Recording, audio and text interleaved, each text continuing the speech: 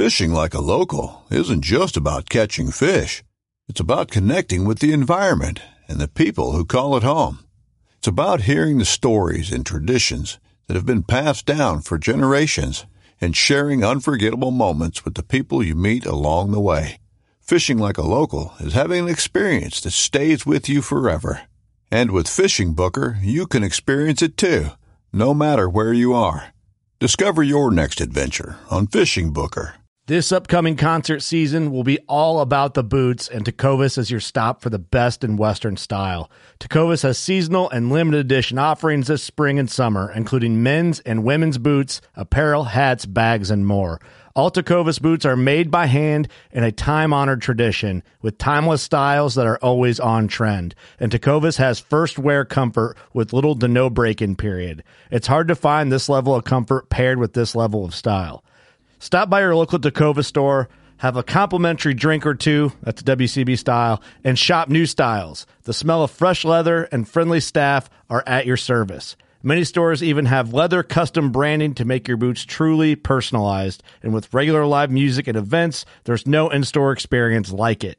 If you can't make it into a store, just visit tecovas.com. That's TECOVAS.com. They offer free shipping on all boots, as well as free returns and exchanges, and ship right to your door. Go to tecovas.com and find your new favorite pair of boots today.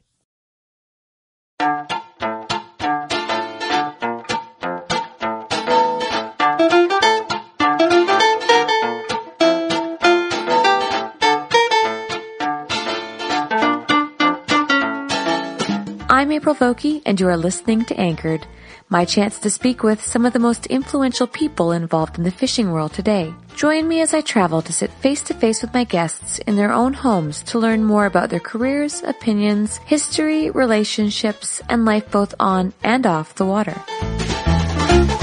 This podcast is made possible by the innovative team behind Peak Fishing. I use a Peak vise for my fly tying and can say with authenticity that these vices are designed for optimal functionality and efficiency, all while keeping a low price point for the consumer. I suppose this could be expected by a company whose sole designers are mechanical engineers who also fly fish. Look for a list of prices and dealers at www.peakfishing.com. For Pacific Northwest steelheaders, Trey Combs is a household name. But what many of these anglers don't realize is that Trey has been just as active in the saltwater world as he is in the fresh. Primarily known as an author, it's difficult to find any content from Trey outside of his writing. This, of course, only heightened my desire to have him share his story here on Anchored. So I arranged to meet with Trey at his home in Port Angeles, Washington, and settled in to learn more about the man who, for so many years, has highlighted the stories of those who pioneered the sport. I felt it was his turn to have someone do the same for him.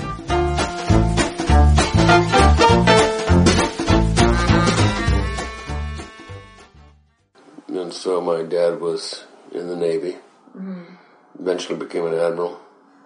I was born, he was in flight school, Pensacola, Florida. That's where I was born, in Pensacola, Florida. And from time to time I lived with my grandparents in Port Townsend here. Right. And I love my mother dearly, but my grandparents made a huge impression on me from my earliest memories. My first trout fishing I ever did was with my grandfather. The first fly fishing I ever did was with my grandfather. In Washington? Right here in Port Townsend. And how old are you now, Trey? 75. Okay. So this is a while ago. Yes. Okay. A long while ago. And but my grandfather, it always amazed me that my grandfather, I think he was born in 1879. He was 50 when my mother was born, and he did not expect to ever see her grow up because the longevity expectations in those days was much less than it is today. Mm-hmm. And he lived to be 97. And it always stunned me that my grandfather could read and write while Jesse James was still alive. I mean, that's spanned and he was part of the gold rush as a young man. He went to the Klondike, and he was like Field and Stream come to life. Went to the Dakotas every year with his hunting dogs to hunt pheasant, and hunted ducks here over at Dungeness Spit. and fish for steelhead, fish for salmon. In the fall, as a little kid, he'd get one of his tugboats with a couple deck chairs, and we'd troll for hook-nosed silvers out there in the bay. In those days, they would, before the hatcheries down in the canal got going, now that the silvers just kind of roar through. But in those days, they were here for weeks. But anyway, from my earliest memories, for some reason, I was intrigued with birds. So, as a 5 or 6 year old, grandfather would take me down to Kaitai Lagoon and drop me off on his way to work in the morning, and I'd walk down there and watch the ducks with my binoculars and stuff, and then he'd come back and get me. And so he made a profound impression on me. I mean, he was the complete outdoors guy. I can remember emptying his creel. I think I wrote about this maybe a little bit in Steelhead Fly Fishing and Flies, but he'd go to the Elwha and bring us a wicker creel. That's it right up there. That's the original one? Yeah. It's probably 100 years old. That's amazing. But he'd bring his trout back, and he'd empty the creel out, and we'd clean the fish, and then he'd cook them up. And I had nothing really, never ever really had anything going with my father. I mean, just didn't happen. There was no click at all. Did you have siblings? Do you have brother? siblings? Yeah, I have a brother. Is he younger or older than you? About the same age, 18 months younger. Okay, so you're the eldest. Yeah, and he lives in Thailand. He's got a very young wife in Thailand. So we both went to the Naval Academy. I got an appointment from California, and he got one from Washington State. He went through the academy, and I did not. Didn't like the academics. I wanted to be a biologist, but to please my family, who wanted me to. My grandfather went to Annapolis. My father did. My brother did. You know, it was kind of ordained that I would go. So I did, but I mean, your degree there is in electrical engineering, which just bored me to death. Mm-hmm. Had you worked in fishing at all up till this point? Or were you just an avid fisherman who... That's all I was really interested in, was fishing and hunting and anything to do with the outdoors. But you didn't want to choose, at this point in your life anyway, you didn't want to pursue a path in fishing as a career? Or you just felt pressure to go into the base? I went to Annapolis and was there almost a year. But no, I left and went to school on the West Coast and studied biology. Okay, so you did follow your heart then. Oh, yes. Excellent. So now you're in your early 20s and... Graduated from college. Yep, okay. California. So let me get this straight. You graduate high school at 17. You go into the academy. You stay there for... 9 months. Okay. So at this point now, you're basically like 19 years old. Mm-hmm. You're just a young guy. And you decide, I'm going to go and I'm going to be a biologist. Was there any pressure from your family not to do that, or was everybody pretty supportive?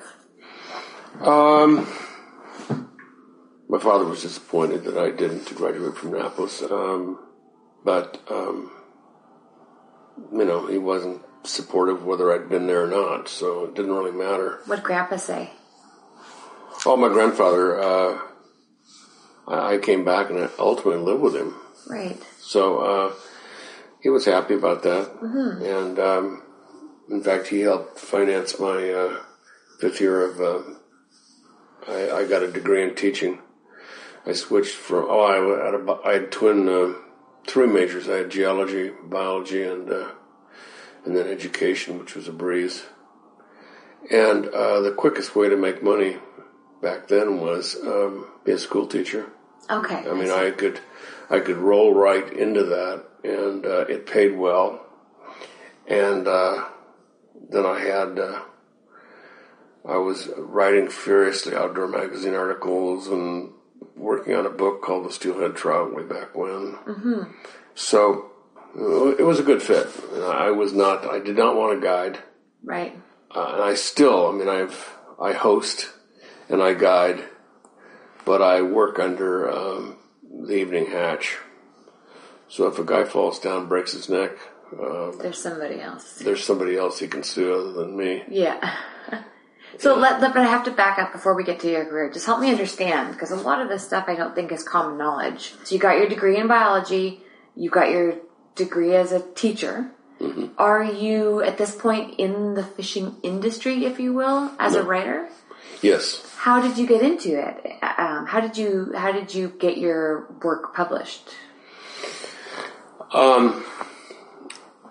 Good question, April. I was at a checkout counter in the supermarket, and I saw this magazine called Salmon Trout Steelheader, Northwest Salmon Trout Steelheader by Frank Amato. Mm-hmm. And I bought a copy, and I was going through it, and I'd been doing research on steelhead and on steelhead flies while I was in college. Okay, so you're still an avid angler all throughout your high school and your college years. Crazy. Okay. I graduated dead last in high school. Because you were too busy fishing. All the time. Yeah, okay, I figured as much. And I didn't care. Mm-hmm. I didn't go to the graduation. Okay. Now, I was up in the Shenandoah River fishing for smallmouth. Right. And I didn't.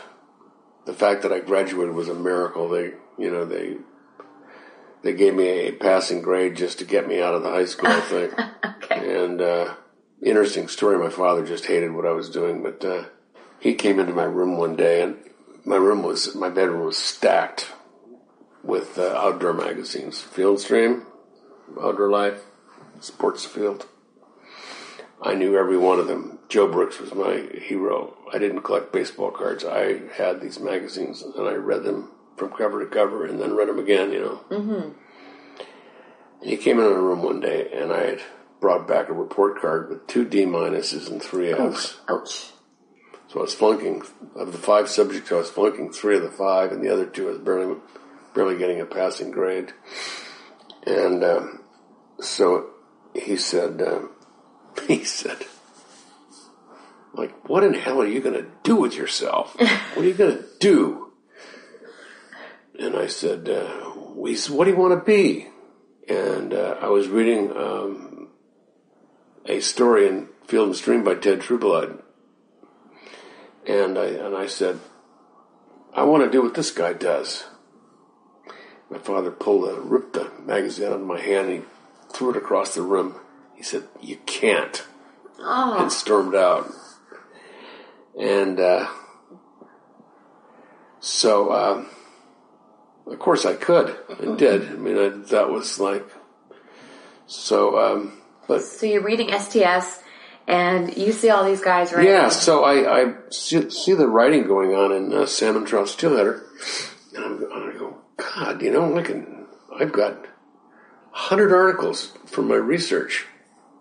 Oh, yeah. I mean, I could just hand him an article every issue forever.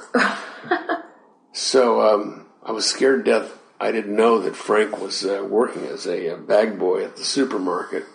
No way, really? Yes, yeah. Okay. To make extra money. This must have been so long ago. Yeah. Okay. It was in the, let's see, about late 1960s. Okay. And Frank was just a kid, and with 2 babies. I mean, one real baby, and then the other one,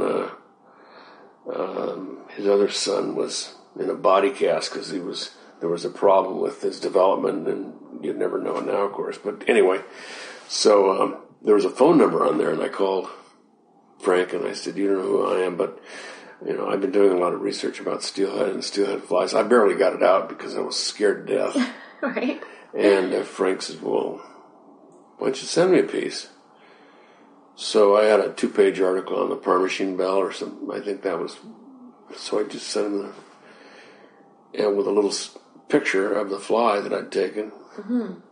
I don't know how I got the picture, April, but so Frank published it, and he sent me my first check for writing was $5. Okay. And I wrote for Frank. Gosh, Steelhead Fly Fishing Flies was in print for 29 years. So now at this point you're picking up speed, you're really starting to publish a lot of your work. Yeah, and this is not a knock on Frank at all. I was doing this monumental work that would be steelhead fly fishing, the great rivers, the anglers, and so forth. It's some people have unkindly referred to as a 4-pound doorstop. Oh, I have a copy, by the way, and it is not a doorstop. It's fantastic. In fact, I've got a lot of friends who that book is their Bible. Really? So yeah, it's don't discredit yourself on that. No, I kind of regret in some ways that we didn't do it in color. It was twice as long as Nick.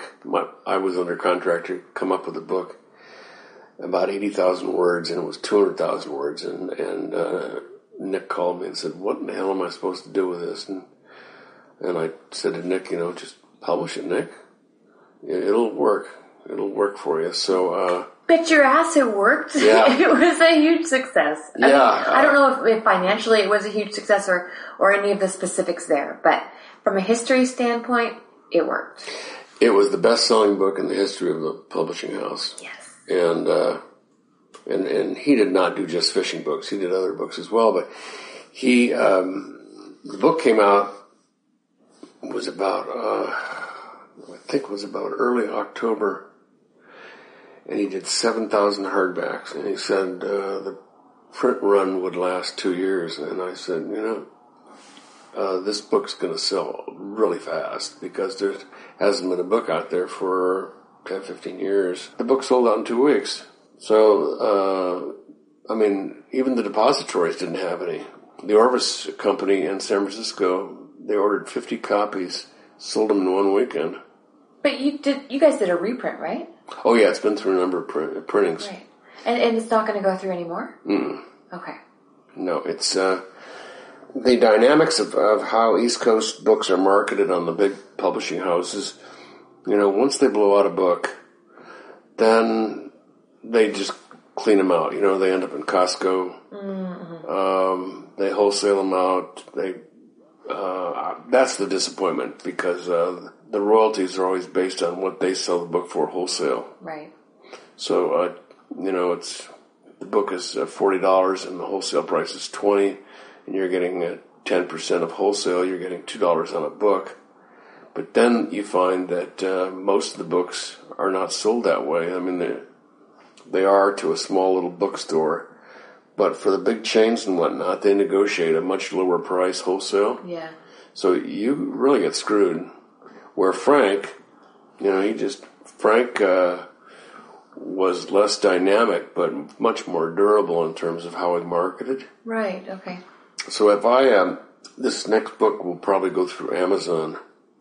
Well, let's get there. But not yet. Okay. I do want to ask you about Steelhead specifics, but not until I've wrapped my head around your career. So at this point now, you're not guiding, you're writing. How are you making your living? Teaching school. What grades were you teaching? Everything from 5th grade through high school. Well, when Steelhead Fly Fishing and Flies, after it came out, this is kind of crazy. My dream was to have an offshore sailboat. We have wooden boat building school here. There's only 2 in the United States. One's in Port Townsend, the other's in Maine. So I invested what at the time was a huge amount of money for a school teacher. I borrowed the money and put down $15,000 on a kind of a starter kit on a 40-foot boat, in which I would build they would give me the hull and the ballast, and they'd put an engine in it, and they'd give me the rigging, and then I could spend a couple of years building the interior. Mm-hmm. And they took everybody's money and skedaddled and left me a mess. And in fact, the feds came in and seized my boat. No. Yeah. And you're just a teacher trying to make a living. Are you married at this time? No. So no dependents? No. Okay. And I had,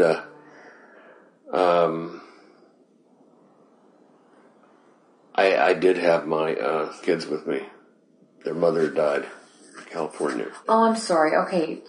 So you have 2 children at this time? 3.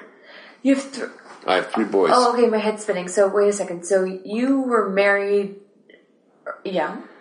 I was married when I was in college, when I was 21. Right. I was going to Whittier College. Okay. This beautiful Danish girl was going to Whittier College. Right. So we got married, and we lived in Southern California for a couple of years, and I taught school.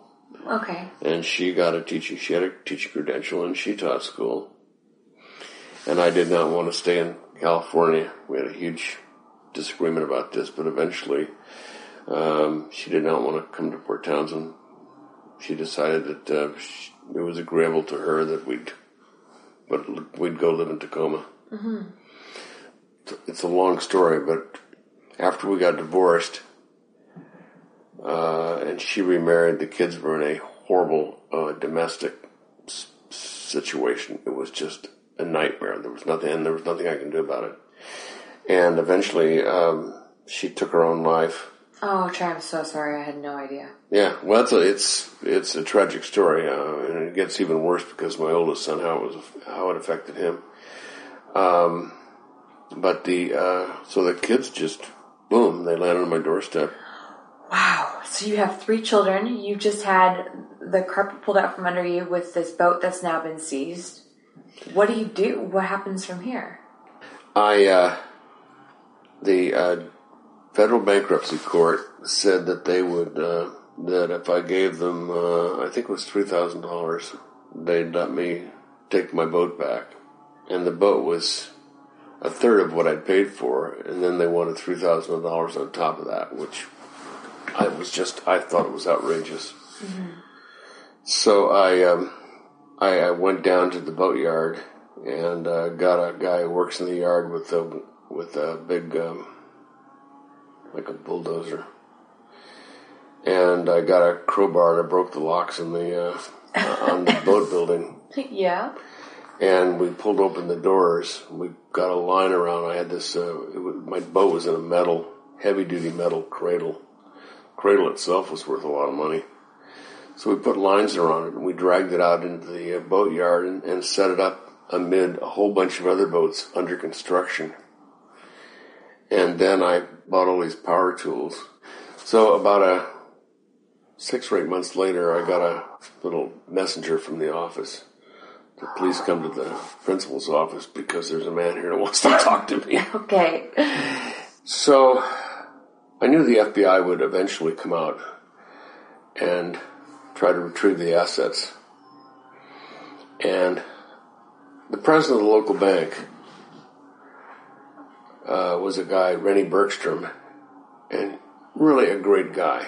And I'd had some dealings with the bank and made good on everything. And so I went in after I seized my boat and set up a boat building area around it so that I could work on this boat.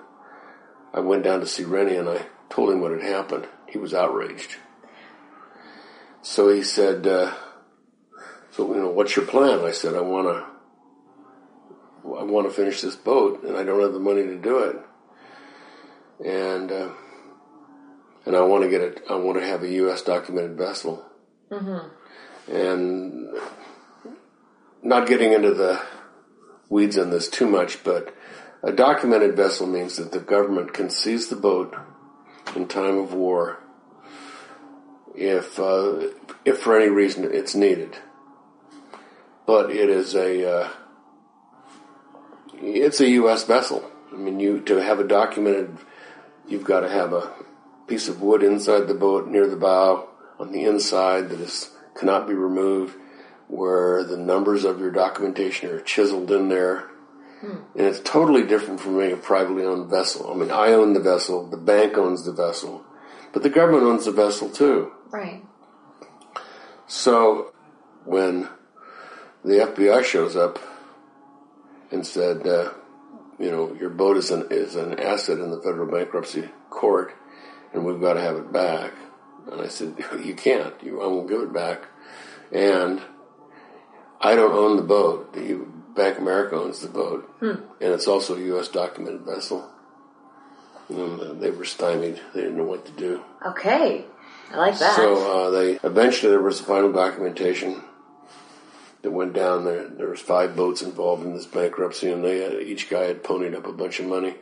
They came to the boat that I had, Shearwater, and they just said, it's completed. The transaction is all done.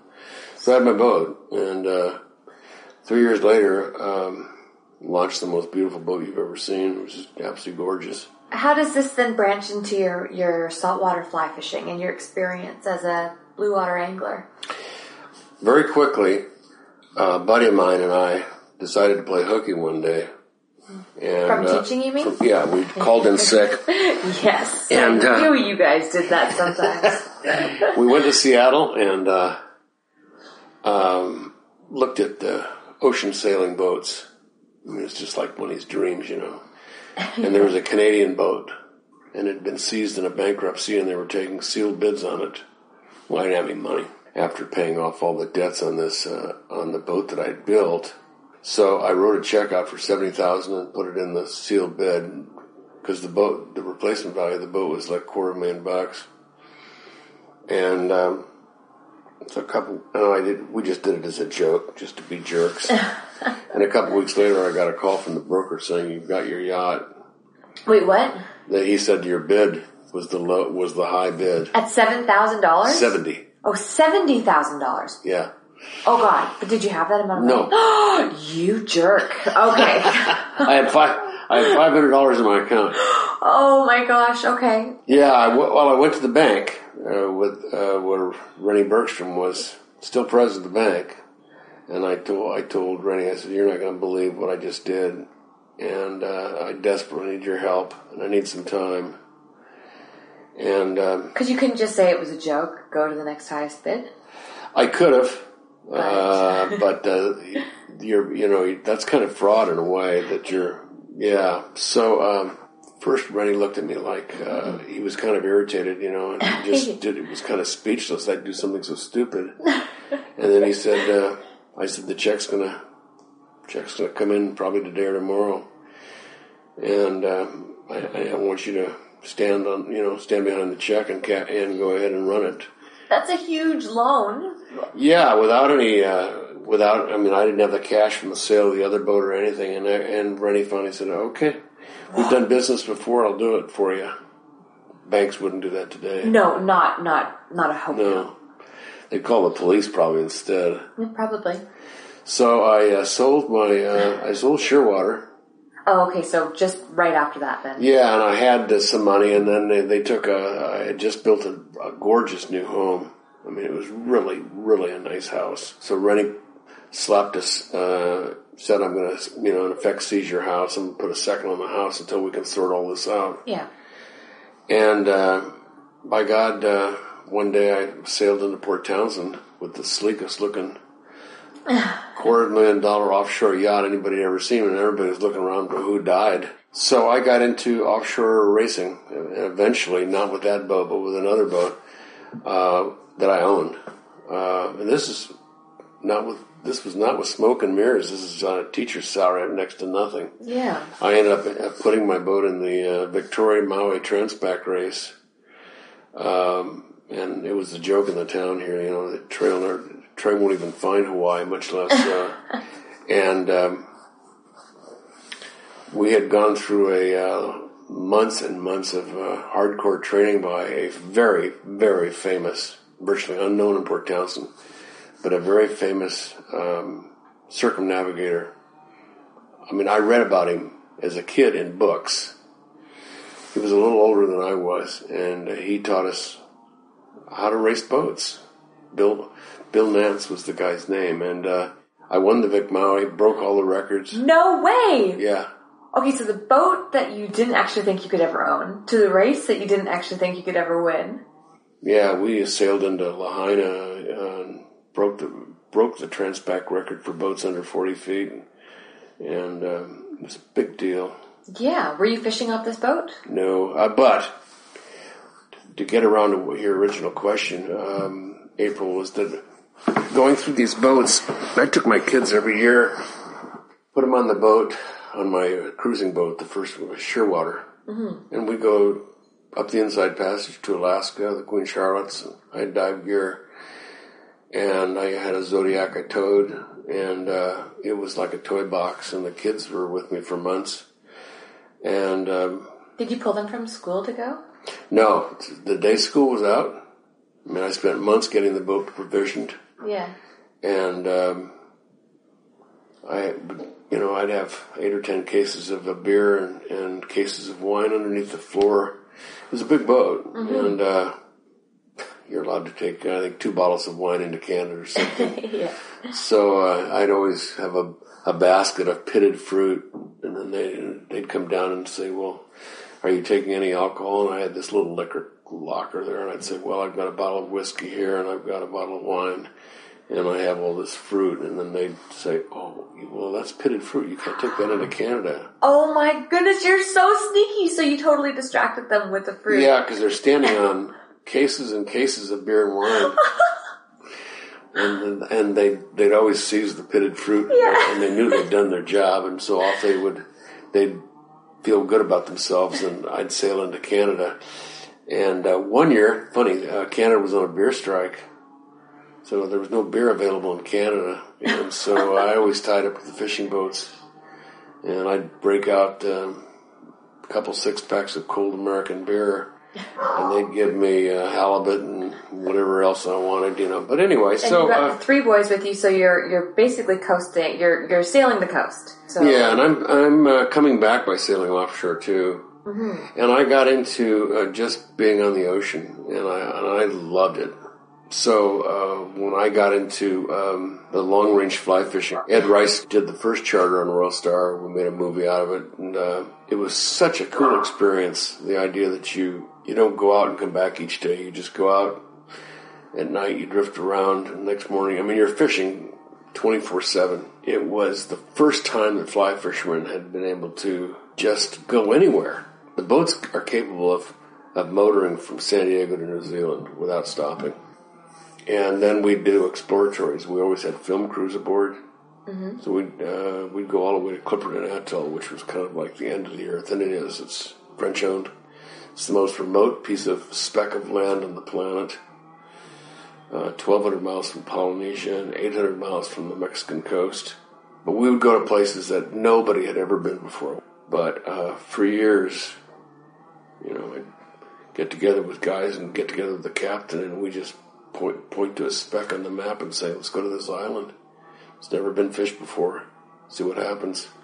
So at this point now, you're a steelheader, and you're starting to really dabble in saltwater species. I've been big game fly fishing since the mid-'80s. So I was steelhead. I mean, I'd go to the Babine and fish with Lanny Waller. Mm-hmm. And then I'd go home and fly to Venezuela and fish for white marlin. Okay, so you just kept it so that you're fishing year-round by alternating. I was constantly gone for a while. So when did you get the idea to write blue water fly fishing? Back in the day, sitting around the bar, it was becoming evident because of longliners and because of commercial fishing and stuff. Fly fishermen was trickling down, but we were beginning to understand where small billfish concentrated on the planet.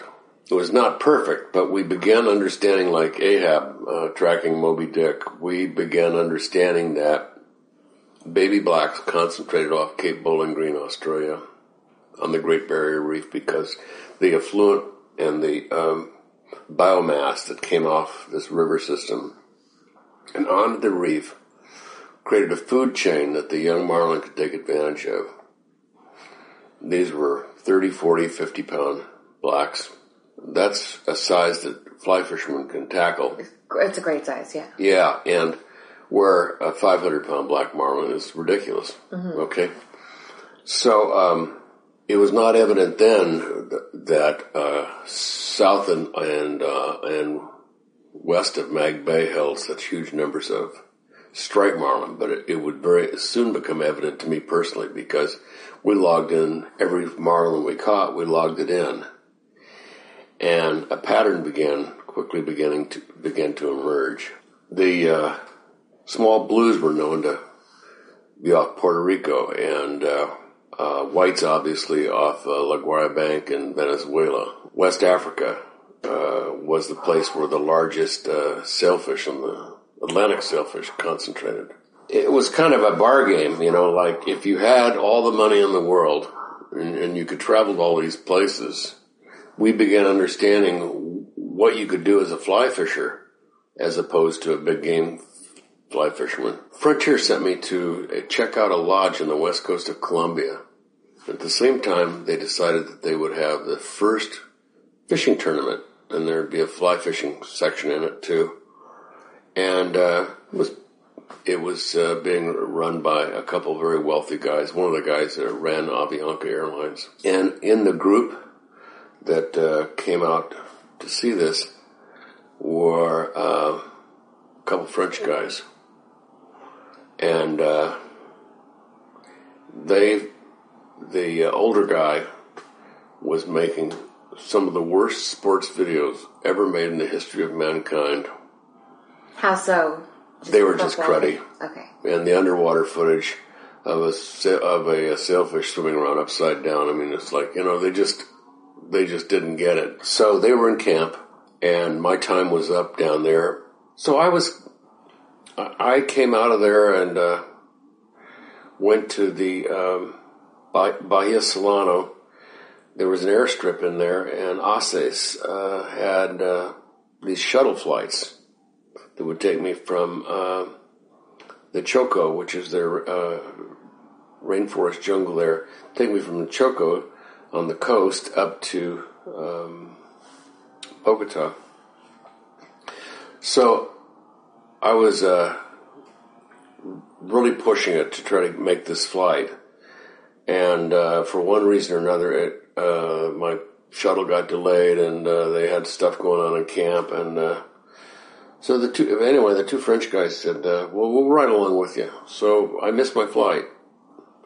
So we're sitting in the airport, if you call it that, just a little thatched hut, waiting for the next flight to come in, which would be several hours. And Francois said, Trey, we are making a movie in West Africa. We're going to make a movie in Senegal for a hotel. Would you like tourism movie? Yeah, it was about fishing. Right. Why don't you come and we're going to make a movie about sailfish. I'm going Atlantic sailfish, largest in the world, West Africa. Check. Sign me up. Check. Yeah. Exactly. So I said, yeah, sure. And meanwhile, I'll get you guys into a lodge that I've been working with for, many years. Bahia Pez Villa Lodge, Costa Rica. Well, that started me on this comp deal of international flights. Mm-hmm. Avianca flew me first class back and forth. I had connections in South Africa where the guy lived in Durban. And he had strings that he could pull, and I literally flew around the world for $500 business on South African Airways. Were you bringing clients with you, though, or are you just on your own? I'm on my own. And what was the appeal? Why did they want you so bad? Were you writing articles? In the African stuff, we were making a movie for the Paradise Hotel. That was part of it. The East Africa stuff in Mauritius, mm-hmm. in Mozambique. Mozambique, I paid part of it, mm-hmm. and so April finally came down to Australia. And, I know, I've read all about it. Yeah, that was a big nut. That was expensive, and I applied for a comped trip, first class, with the carrier. What's the big carrier that goes to Australia? It's Virgin now, but Qantas, Qantas, Emirates. Qantas. Yeah. So Qantas did a trade out if I'd write about the trip, which I did. Sent them copies of the book. They said, well, that's a great book, but we want an article. They were upset. I said, are you kidding me? This is like, puts Australia on the map with this black marlin for fly fishing. Mm-hmm. So you got the idea to write the book, though, because was there not anything else out there? I mean, had Lefty written a saltwater fly fishing book at this point? There was nothing remotely like traveling all over the world, and fishing for all the greatest game fish in the world in a single book. I mean, it's almost something that it just has to fall in place or it would be impossible to do. You just could not do it. Right. I mean, for any amount of money. Does it surprise you that people are surprised that you've written a blue water fly fishing book? Or does it surprise you that people associate you as a steelhead fisherman first and foremost? Yes, they do. Many people are not even aware that I've ever even done blue water fly fishing. Right. And actually, in terms of hours, I've spent a vast amount of time on blue water because of the long range fly fishing business that I was doing. And even fishing behind clients and stuff, I've still boated over 100 billfish on the fly. When I quit teaching, I had a severance package. So Ed Rice and I made arrangements to be gone a month, and we fished Australia and then New Guinea. And I fished the north coast of New Guinea and the Bismarck Archipelago for dogtooth tuna. With Harrow. With whom? Rod Harrison. Yes. Yeah. Have you ever met Rod? Yeah, I know Rod pretty well, I think, at this point. We did a podcast together. He's on this show. Rod is the coolest guy in the world. He is one of my favorite people on earth. You know, when Rod was a homicide detective. Yeah. When Rod would arrest guys, they kept ending up in the hospital with broken arms and stuff. I wonder how that happened. He has no tolerance for bad people.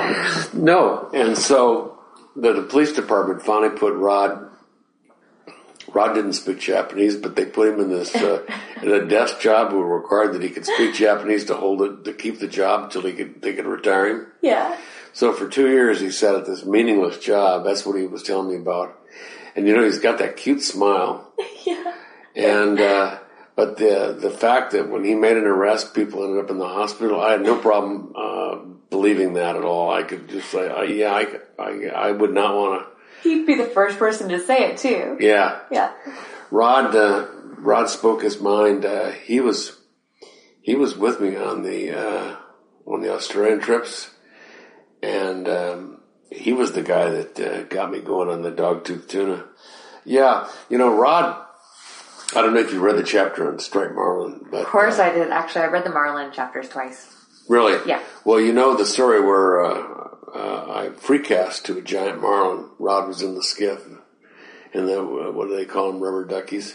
Yeah. But Rod was in that skiff, and we didn't have GPS in those days, and we had to send off flares, and we fought it all afternoon and all into the night, and we finally got it beside the boat, and the guys screwed up the gaffing.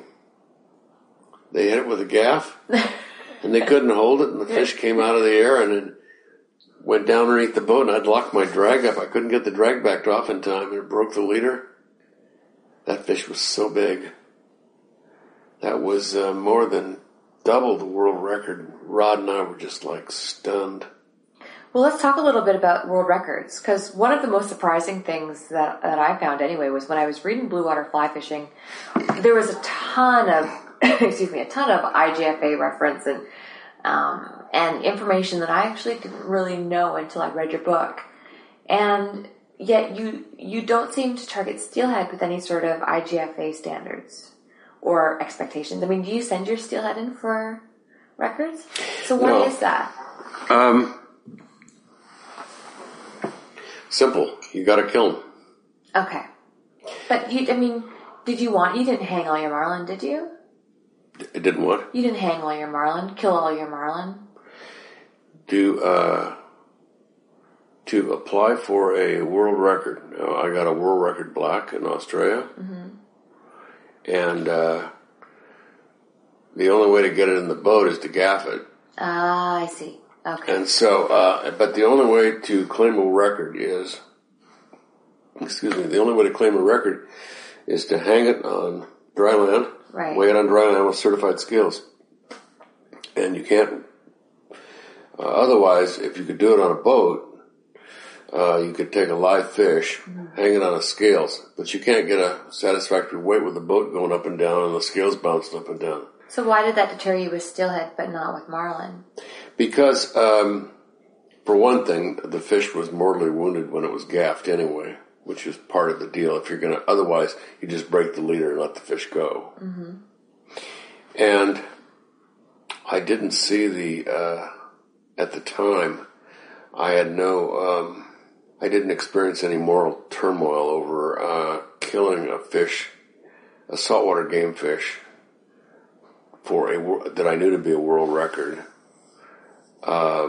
that I couldn't safely release unless I just broke the leader. I mean, it was either you kill the fish, and a week later they weigh it in San Diego. I still hold the Wahoo record. Mm-hmm. That was 20 years ago. But would you break them off now if you went out instead? Oh, if it wasn't a world record, yeah, I'm about 90+%. So what's the appeal with world records? Because I don't understand them, and yet I've been fishing 30-pound for marlin, and I've got friends saying, you need to be fishing 20-pound, and there's a bit of pressure. I feel like I should, because apparently that's the right thing to do, but I don't care about catching a record, and I've always wondered what the appeal is about records. Well, there's it's a fly fisherman, the heaviest tippet that you can use, heaviest so-called class tippet, is 10K, 22-pound. Mm-hmm. That's the heaviest. And the class tippet can be any length. The shock, including all knots, has to be 12 inches or less. Mm-hmm. But boring down into your question, in some cases, if you're fishing for big-eyed tuna and you're fishing in schools of thousands of them and you kill a couple fish, in effect, what I'd do is I'd weigh them and apply for the world record, and I'd eat them. Mm-hmm. And I wasn't dishonest about for years, the largest snook ever caught on a fly was 28 pounds. And I got a 38.5-pound snook in eastern Costa Rica, in the jungle areas there. And my shock tippet was too long by an inch.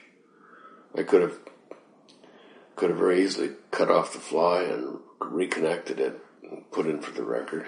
Yeah, but... And that kind of stuff, I know a couple guys who've done stuff like that, and it's chased them around.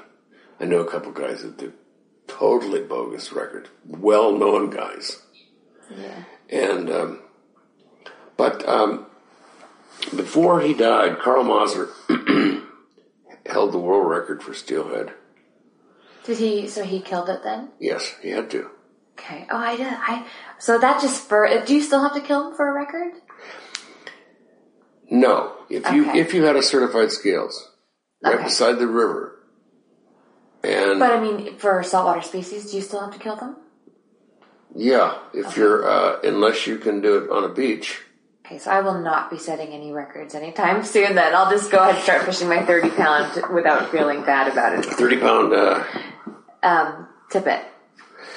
30-pound class tippet. Yeah, the only downside of fishing really heavy tippets, and I had a group of Brits, man, they ran 80-pound right down to the fly. Right. Sometimes you can get 30-pound, you're okay, but you can have a situation where the heaviest, the class tippet's is stronger than your fly line. Oh, that's a problem. Or it's stronger than your connections to your fly line, to your backing. Mm-hmm. So the fish just doesn't break you off. It takes off with your fly line. Okay. So then the fish is threading around, 30 feet of shooting head or something like that. Oh, I don't like that. Is the trade-off that if you fish too light, you play the fish for too long? No. It depends on the size of the fish, of course, but when we first started fishing for marlin, we were using tactics like a lot of had a lot of tarpon talk going on. Yeah. And we talked about breaking their spirit and getting alongside of them and keeping them off balance. And it was a bunch of testosterone nonsense. Right. Finally, the guy, the guy who ran the engine room, said, "Trey, why don't you keep the line over the back of the fish?" He wasn't experienced at all. And then I started putting two and two together, and I thought, the fish are exhausted after they finish jumping. So, okay, April Volke's in a boat. She's fly fishing. She makes her cast. The boat's out of gear. It's all legal, IGFA legal.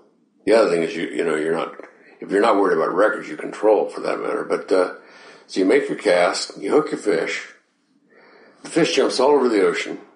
Finally stops jumping. The fish is exhausted. So the captain pushes the boat in reverse and begins backing down on the fish, who might be out 300 yards or 400 yards or something.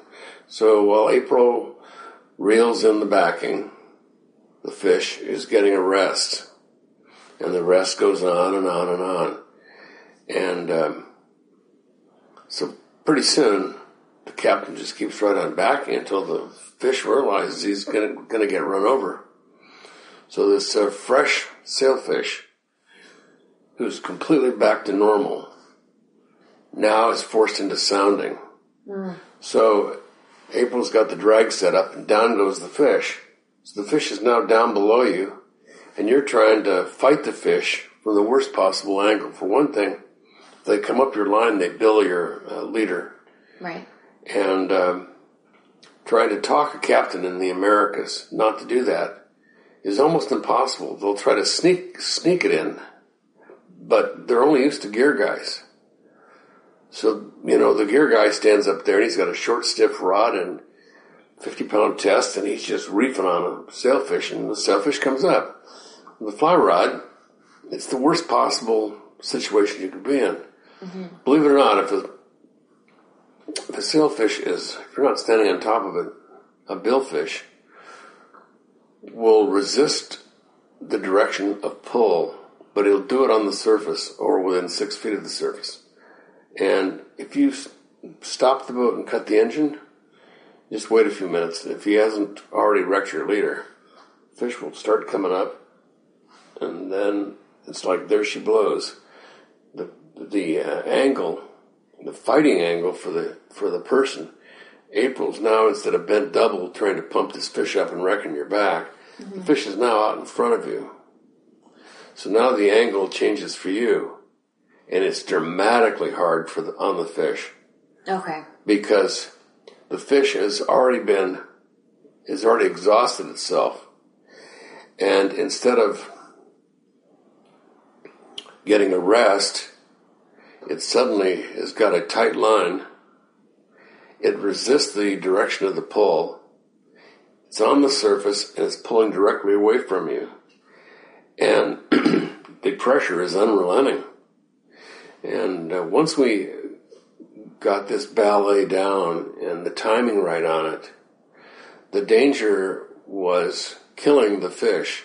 There was so much pressure on this marlin that we would see them come up and they would be gasping. They're running out of oxygen and they're starting to die, and they're thrashing. Their heads are winging back and forth, and sometimes they'll get you wrapped. Your class tip will get wrapped. Like bill wrapped, you mean? Yeah. Yeah. Which they can, of course, cut your leader at that point. But if you're a long ways away, and sometimes they'll turn around and come right back at you because they're so tired. I've actually had sailfish come back, and I just reached over and grabbed them as they came by. Wow. They're that exhausted. But if you can't work up on them and end the fight cleanly at that point, we did a lot of it by skiff, but the fish will go down for a final time and then he'll die. Oh no. Then you've got a dead marlin 200 or 300 feet below you, and it takes forever, an inch at a time, almost to the breaking strength of whatever you got set up. Oh my God, I'd be just sick if I reeled in a dead marlin. Carl Mauser he got the world record, 32-pound Kispiox steelhead, and killed it, weighed it.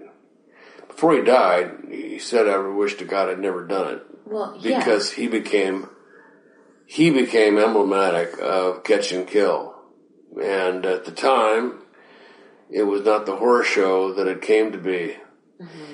And I was just a kid, and I was corresponding with Carl, and he said, well, he comes down to the Kalama River. So Mazur said he was going to come down there, and that I could join him. He had another guy, and he was so full of himself. He came into, on the road leading up to the general store, and where he would be camped, he had actually taken pictures of himself holding his record steelhead, and he nailed it to telephone poles all the way down the road. Seriously? Yeah. I mean, it was like he was Hollywood. It was like, this is the biggest star to hit this podunk town. And he became the subject of so much criticism for killing that fish. Right. And today, I mean, that's the record no one wants. Once in a great while down in the Klickitat, we'll get probably 9 out of every 10 hatchery fish. They're not even fin clipped, so you don't even know they're hatchery fish. But if we get one that's fin clipped, because it's a hatchery fish, and we don't want it in the system anyway, we bonk them. Right. And we'll take them back. We'll do the same thing with Chinook salmon. We take them back. I pulled plugs last year trying to get a Chinook salmon for a group of Japanese that I just love, my favorite clients. Yeah.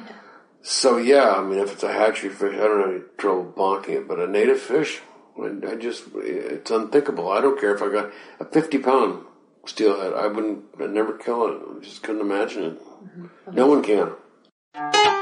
Coming up, Trey speaks with me about steelhead flies, billfish hooks, and more.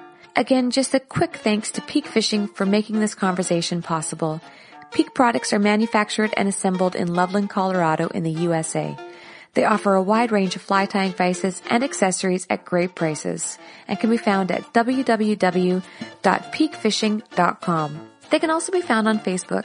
Please feel free to drop them a line and let them know your appreciation for their support. As a steelhead fisherman, what did you always consider your strong suit to be? I mean, what do you feel like you specialize in the steelhead world?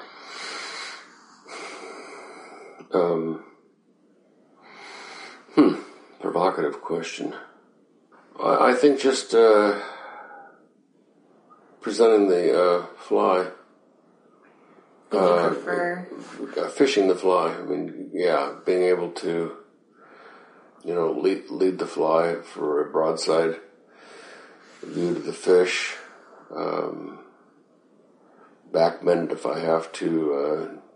There's a kind of a symphonic thing, if you will. If you know the certain runs so well, you can actually feel the river through your soles of your feet. Mm-hmm. I mean, you just have a super sense of how the fly's going to fish, how it should fish. So, there was certainly some water on the Skagit that I fished so many times. I just, I think that would be my strong suit. It certainly wasn't, it was a pretty good caster, single-handed caster. I spent so much time with the short heads on the two-handed rods. Really, right now, I'm kind of getting into properly spike casting. Mm-hmm. It's odd that it would take that long, but I was kind of cheated on it. But did you have a preference to dry or wet flies? I fished both, and obviously I've caught steelhead on both. But I certainly have fished wet flies more than dry flies. I also fished a lot of, if I'm going behind guys for summer fish, and I might be the third or fourth angler, then I'll fish a lightly dressed fly and I'll hitch it. Mm-hmm. So it's in the surface film and it's waking. And have you found success like that? Yeah. Yeah. We, probably about the time you were born, steelhead steelhead grew in sophistication. We changed from turned down eyes to turned up eyes to bait hooks, in effect, the old style turned down eye with chenille body with some tinsel and a bucktail wing. We changed the way we started dressing the flies. We were strongly influenced by Lee Wolf's book, The Atlantic Salmon. Mm-hmm. I started using Wilson dry fly hooks for my wet flies. Okay. And I would dress them very sparsely. The keel weight of a Wilson is so light, sometimes I found that the fish were hooked. The fly was in the fish's mouth upside down, indicating the fly was actually laying on its side at the time when the fish took it. So there was kind of a revolution going on in the, think about this, started about 1970, in tying more sophisticated steelhead flies that were strongly influenced by English traditions. Mm-hmm. We got into spay flies and D flies, and we kind of redid a chunky greenbutt skunk and turned it into a kind of an art piece. We started, instead of tying it on with a clinch, we started using turtle knots, and then we'd put a couple turns of half hitches around it, and we'd fish them hitched. So this is all very Lee Wolf Atlantic Salmon sort of based. It was, and it was the fact that taxonomically steelhead were Salmo gardneri, and of course the Atlantic salmon is Salmo salar. We assumed that because of the taxonomic similarities, we assumed that, especially among us who had never caught an Atlantic salmon, that Atlantic salmon and steelhead were virtually identical. Just, we used to call the steelhead, some people call the steelhead the poor man's Atlantic salmon. It was not until a few of us managed to fish for Atlantic salmon that we realized that the two fish are very different. Yeah. And if you go to Montana and you ask someone, back in those days, you ask someone, well, are rainbow trout and brown trout alike? And they go, no, they're totally different. They fight different. Brown trout different water. Yeah, brown trout will sit there and slug it out in the pool. A rainbow is like, get out of Dodge. And the ultimate difference, of course, is that Atlantic salmon get huge, bigger than steelhead. So you're lots of times talking about apples and oranges when you're talking about what a big Atlantic salmon can do. And you say, well, they don't leave the pool. They'll slug it out in the pool. Well, they will if they're 15 or 20 pounds or 25 pounds. But if you're talking about a 40-pound fish, the 40-pound fish can damn well do what it wants. Mm-hmm. It kind of overwhelms the tackle, especially if you've got a single-hand bamboo rod type thing, Mm-hmm. But when we changed, when the taxonomists went back and refigured the genetic history of the fish, and placed steelhead with Pacific salmon. I mean, steelheaders went nuts. They thought, Oncorhynchus micus, are you kidding me? Yeah. I mean, what an ugly name for, I mean, we're Salmo, man. We're right there with all the fish of royalty. We're not a Pacific salmon. And then, the other thing is, well, steelhead don't die after they spawn like Pacific salmon do. Some of the people they got really irate because it seemed to undercut the close association with Atlantic salmon meant that all those wonderful flies and techniques that you could take Atlantic salmon with and also take steelhead with seemed to confirm that the two are genetically virtually identical. I mean, you can take largemouth bass with the same setup that you catch Atlantic salmon on. Sure. So that's a tough argument. Was it just pride? Was it ego? What was it that was so tradition about it? Tradition. Yeah, because this sounds really ego-driven, but until Steelhead Fly Fishing and Flies came out, that described all the guys who developed these flies, from Enos Bradner to Brad Spratt to Lloyd Sylvius to... Did you have Glasso in there?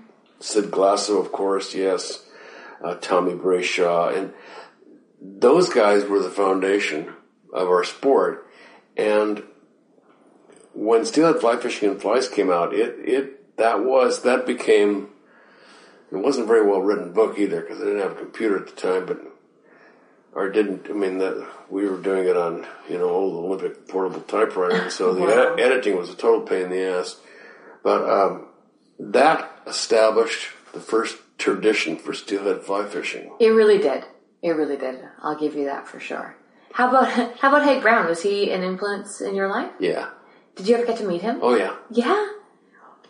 Can you tell? What was that like? Amato and I and others, we idolized Hank Brown. He was bigger than life. And I had every book that he wrote. And I was writing for Frank's little magazine, this little fly column. And Frank and I were going to a Oregon conservation thing, Trout Unlimited. I think that's what it was. Mm-hmm. It's also where I got together with Jack Hemingway. We became really good friends. And he reviewed my book, thank God for that. He was a game warden? No, Jack Hemingway, Ernest Hemingway's son. I thought he worked somehow in... He served on the Idaho Game Commission. That's what it was. You're absolutely right. Good for you. So we went to this dinner for Trout Unlimited, and Hank Brown was there. And I was like mesmerized. It was like meeting, oh my God. There was no Hollywood star would even come close. I was just like thunderstruck by being in his presence. And I tried to strike up a conversation with him, and I was stuttering and stammering around him. And he said, I read Frank's magazine, Salmon Trout Steelhead. And I went, really? And he said, yeah, the only reason I read the magazine is for your column. Oh, how flattering. And I went, really? I can't believe, I'm just, I'm speechless. And he said, would you be kind enough to have dinner with me tonight? Oh. Yeah, I just wet my pants. And Frank was idolized Hank Brown so much that after dinner and the speakers got up and, had to talk, and Hank Brown lit up a cigar, and after he tapped out what was the stub of the cigar, and we were all getting up to leave, Frank's wife Gail swiped the cigar butt and had it set in a block of plastic. And it sat on the windowsill in their house. Aww. Hank Brown's cigar. And Hank Brown sent me 2 original steelhead beads. Mm-hmm. One I sent to the museum in Manchester, Vermont. I regret that I ever sent those flies to those guys. It's still sitting on panes of glass in their basement 40 years later. But and the other one I gave to Frank. And the Hank Brown Fly Fishing Club, they came to me and asked me if I had a steelhead bee, and I went, no. I wish to God I did. I'd give it to you to put on display, because the only one I have left is in Vermont. So you're writing a book right now on steelhead flies. Would you care to elaborate? Working title is Working Steelhead Flies. Okay. And years ago, wading one of the OP rivers with a bunch of friends and clients, I realized not one person was casting a traditional steelhead fly. They've all gone to using, I've done it hundreds of times, but I don't like trying to lash down a wire loop on a single piece of hook. It's hard to get it nice and straight. Mm-hmm. Yeah, so I can turn and... Yeah, I find it easier to use a shank, a Waddington, which is kind of totally regressive, because that was you take a Waddington or a shank with a loop at the end. You put a split ring in there, you put a treble hook in there, you tie the fly. And they were using that in the 1870s in England for salmon. And those shanks are the most awesome, with 2 tracks. It's the most awesome way to set up a fly pattern. For one thing, it carries that little extra weight. And I've kind of gone through and figure out if you're going to ride the hook up in a stinger position, so it's less prone to fouling, there's a certain amount of weight at the front that will carry a stinger hook upright. Mm-hmm. So if I'm using number 4 hooks, a 1/60th of an ounce will ride that upright, and a 1/40th of an ounce will ride a number 2 hook upright. So within those parameters, I kind of I've got a new series of flies called steel flash flies, and they're deadly. I mean, I'm not boasting. I'm boasting, but they're deadly. So the book's not about this pattern, though. The book is about multiple patterns? Yes. Is it a historical book? Is it a book on trending patterns today? Trending patterns. Is it just fly recipes? Is there any sort of storyline behind it? Oh, yeah, there's storylines and there's people. That's why I said I've seen pictures of your April Vokey intruder. Oh, yeah. Bucks. Yeah. Bucks. Yeah. I'm pretty, I don't know. I don't know if I stand by a lot of my flies these days. They catch fish like crazy. I'm not going to lie. They catch a lot of fish. But I've really learned to simplify over the years, and I've learned to downsize. So the Sugar Pop was probably my most popular fly, and it, just like you, it catches a lot of fish, and especially when you fish it with confidence. But I've become a big fan of stacking tubes. I like to stack tubes, so I tie very simple tubes with just a ball of dubbing and then some Rhea over top and a little bit of flash. And I tie them in various sizes, so either small or long, and not too long, nothing obnoxious, but long enough so that the extending Rhea fibers will cover a trailing hook. And without overcomplication, what I do is I tie these single tube flies, and then if I go to the river and it's low and clear, I slide down one, so that's maybe an inch long. And I tie my stinger hook nice and tight and snug to my tube. And then I always leave a little bit of room in the front of the tube, and I carry tungsten beads with me. So if I need to get down in pocket water, I'll slide the tungsten bead down on top of that tube. And if I want to not be on, getting down, I'll just take the tungsten off. Say the water gets murky, I just take a second one of those tubes and I slide them down. So I can basically do a mix and match on my color, mix and match on my size, and never feel like I'm limited. But the thing is, Trey, it's just really simple, and exactly, yeah, you got a big bag of tungsten beads right there. Got it. Yeah, exactly. So the thing for me is, I think, I gotta be honest with you, I think that we put so much concentration on the fly pattern that we all stop to forget that as the fly's swinging, they oftentimes all look extremely similar in the water. And it's more so the flies that you have printed out here in front of me. I noticed the color selection that I picked for my steel flash flies, mm-hmm. all the same color selection that these guys have designed different looking flies kind of, but the same color selection. But I've done exactly what you've done. I've had a tube ply, and then I slid a little orange bead down it. Mm-hmm. It looks like a little muddler or something that's trying to get away with a salmon egg or something.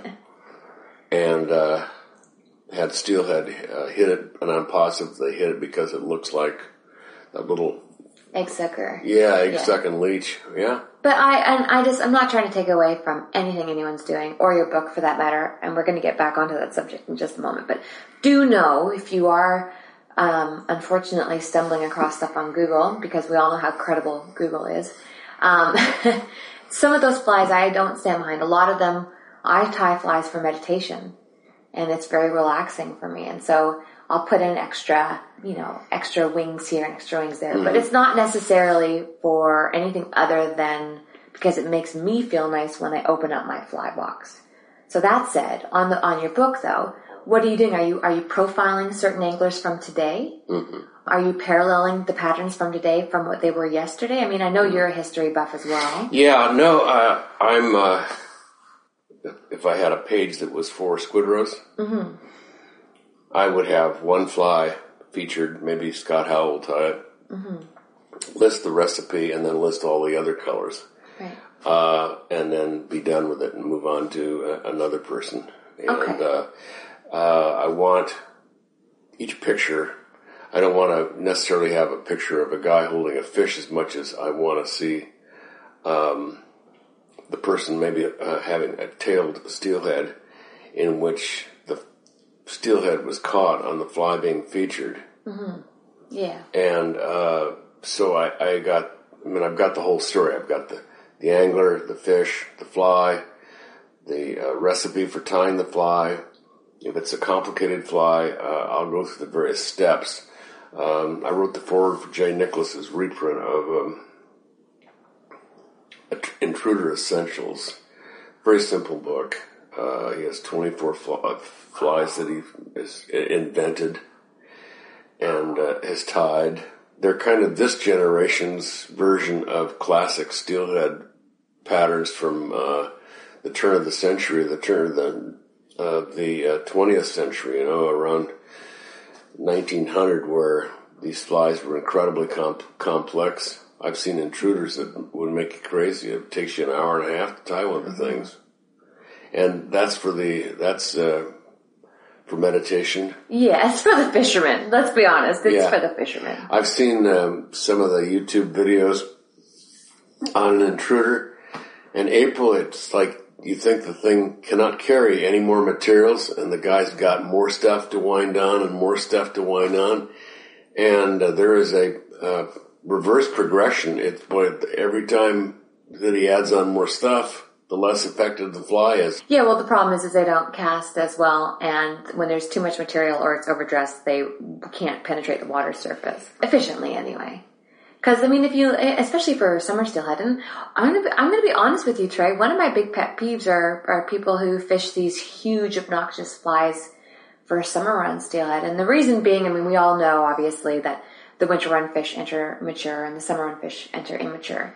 But it does make a difference in the type of water that they're sitting in. So if you have a winter steelhead and it's sitting in a deep trough, of course you're going to want to tie with materials that are going to flow and kind of move in that slow oozing water, if you will. So there's your bunny and your marabou and your rubber legs, if that's your thing. I get that. But if you're fishing for summer runs and you're on a stream where these fish are sitting in fast tailouts, a sparse fly is going to penetrate through that waterfall faster.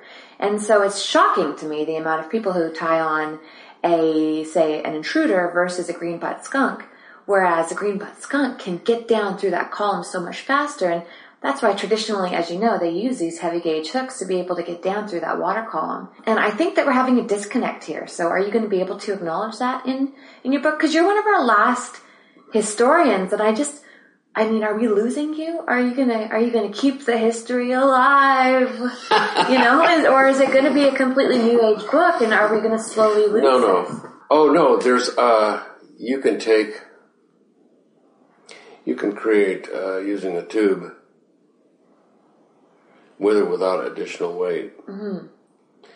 You can create traditional steelhead flies. You can make some of the most beautiful greenbutt skunks you've ever seen. But these were lovely little creations. I take great umbrage about, I don't like the term dry line, never have. I always use the word floating line, but dry line is it is what it is, and so it's part of our lexicon now. But the idea that you're going to not fish sink lines, that you're going to fish a floating line and use a big hook, like a 3 or 4 aught hook, to help get your fly down with a long leader. It's kind of like trick shooting, and it's boy, do I go after that, because you're not fishing a fly, you're fishing a gaff. So yeah, the idea of using these, when these big hooks were being used by guys fishing silk lines, undressed silk lines, the big hook was the weight that got the fly down. It's inexcusable to use a big hook anymore. A 2-aught hook is lethal in even on a big steelhead. If it goes up through the roof of the mouth, or it goes, it hooks farther back in the throat and goes through the side of the jaw and into the gill area, or hits an artery, or they bleed out. But you're talking hook size. Let's say you got a 4-inch hook, and it's got a 4-inch profile. But then you have a 4-inch, we're going to compare it to a 4-inch fly with a size 2 stinger hook. So now we've got 2 different flies that have the same size profile, but one's tied on a full hook and one's tied on a shank with a short stinger hook. The fish is going to take that fly in the same manner because it's the same profile. Say that they take it from the side. How does it make a difference as far as damage to the fish goes when you're looking at the hook size? If the fly profile is the same. Does that make sense? Like if they're smashing it the same way, whether it's a 4-aught or whether it's a tube with a size 1 stinger hook, how is one going to be more detrimental than the other if the fly profile and as a whole is the same? Because if you're fishing a 4-aught hook for a 10 or 15 pound steelhead, unless you get lucky and hook it in the lip, try to find me a position that hook goes in the mouth and penetrates that does not kill the fish or blind it. I mean, take a hook that size and run it all the way to the bend somewhere in that fish's mouth. And the penetration, the penetration of a hook that size is going to be of a 4-aught. It would be just lethal. But even a 2-aught, the penetration with a British call them beak point, I call them roll point sometimes, but that hook goes in. God, I've seen it go into their eye socket. Okay, so it's not. Correct me if I'm wrong. I'm learning here.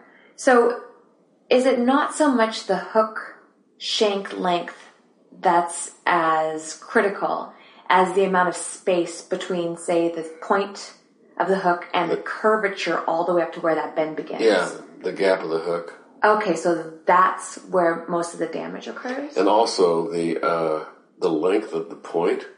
Old-fashioned hooks. Yeah, they're very long. They have very long points. And especially for saltwater, when you got some old mustheads, the first thing you did was get out your file. And you refiled them and you redressed the point so it was triangulated. Lefty describes this in one of his books way back when. And the leading edge of that, if the hook is filed like that, this part up here is like a scalpel. That's the idea. And boy, back in the day, one of the things we found was that, for example, on sailfish, if they were hooked in the roof of their mouth, the hook would begin cutting its way across the mouth like a scalpel. And then if there was any tension released, the hook just fell out because it had made it had cut its way into a wound rather than just impaling it. When we first started fishing, we were losing, oh God, I think 80% of the fish would. Part of it was that we were set up wrong. I mean, we were using these stupid. We'd have a fly, and then we'd have a 12, 24 inches above the fly. We'd have a piece of foam body that would create the disturbance. The idea was that the fish would come up and see the disturbance, then eat the fly. Well, they wouldn't. They'd come up and eat the disturbance. Yeah.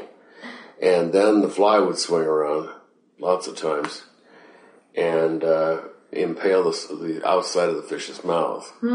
Then the fight would go on forever because you couldn't shut the fish down. And so I cannot tell you down in Costa Rica the number of times I'd see a fish greyhound out and then jump in the air and out would see the thing, and it was obvious the fish had bitten down on the popper. But back to your point, the gap and the distance of the point and the penetration, the long dagger going into a fish's mouth. And actually, I mean, a small hook can do a terrific amount of damage to a good-sized fish. That's a real peeve of mine is going to, I like going to smaller hooks to try to reduce the damage. Yeah. Even if you don't fish barbless. Which I think there's no excuse for. I'm pretty opinionated on these podcasts. I think people should be pinching their barbs. Just my 2 cents. Oh yeah, I agree. You've got to be, with some of the fine wire hooks, the Japanese hooks, the barb is so tiny that you've got to really do it with some forceps and be careful. Otherwise, you end up fracturing the hook. Mm-hmm. But I totally agree. I mean, there's if you keep a tight line to the fish, and it's a rolled point. The first time I went to Venezuela, we lost every white marlin that we could stick. We stuck a lot.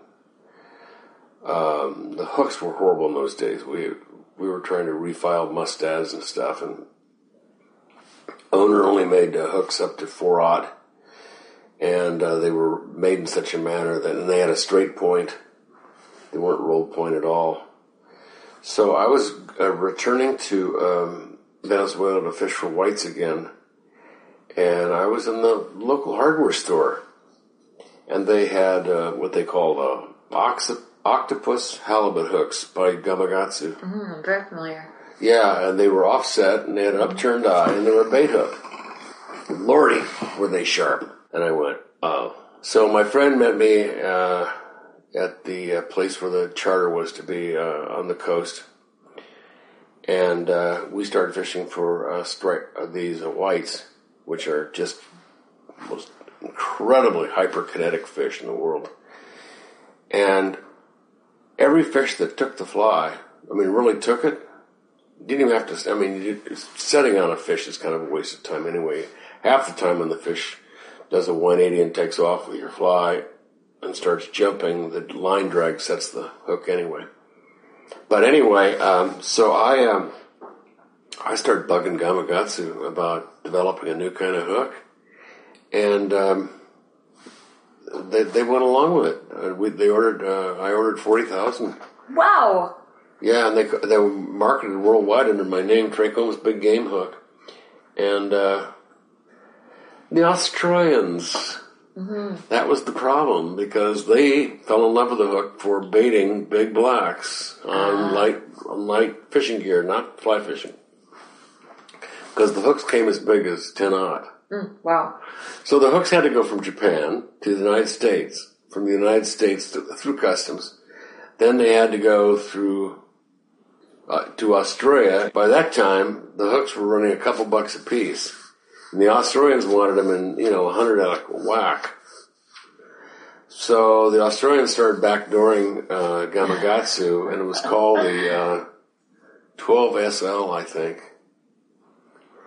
And then finally the floodgates were opened, and you could buy them. Gamakatsu still sold the Trey Combs Big Game Hook, but for less money you could buy a straight 12SL. I didn't care one way or the other. I was happy. It changed from that point on. No one ever used a straight point hook. Everybody used a big point. Okay. Because there was almost no barb to it. Okay. And it just rolled in. Had tremendous holding power. What's next for Trey Combs? I know that people know that you're back. You've been having some back problems. You've had back surgery.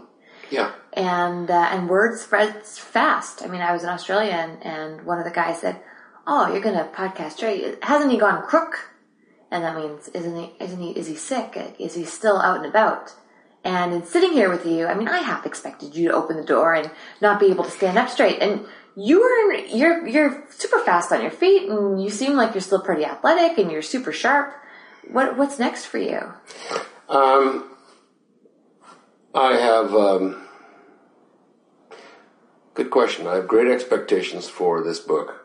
I feel pretty confident about that. I can grab this book by the horns and do a really good job of it.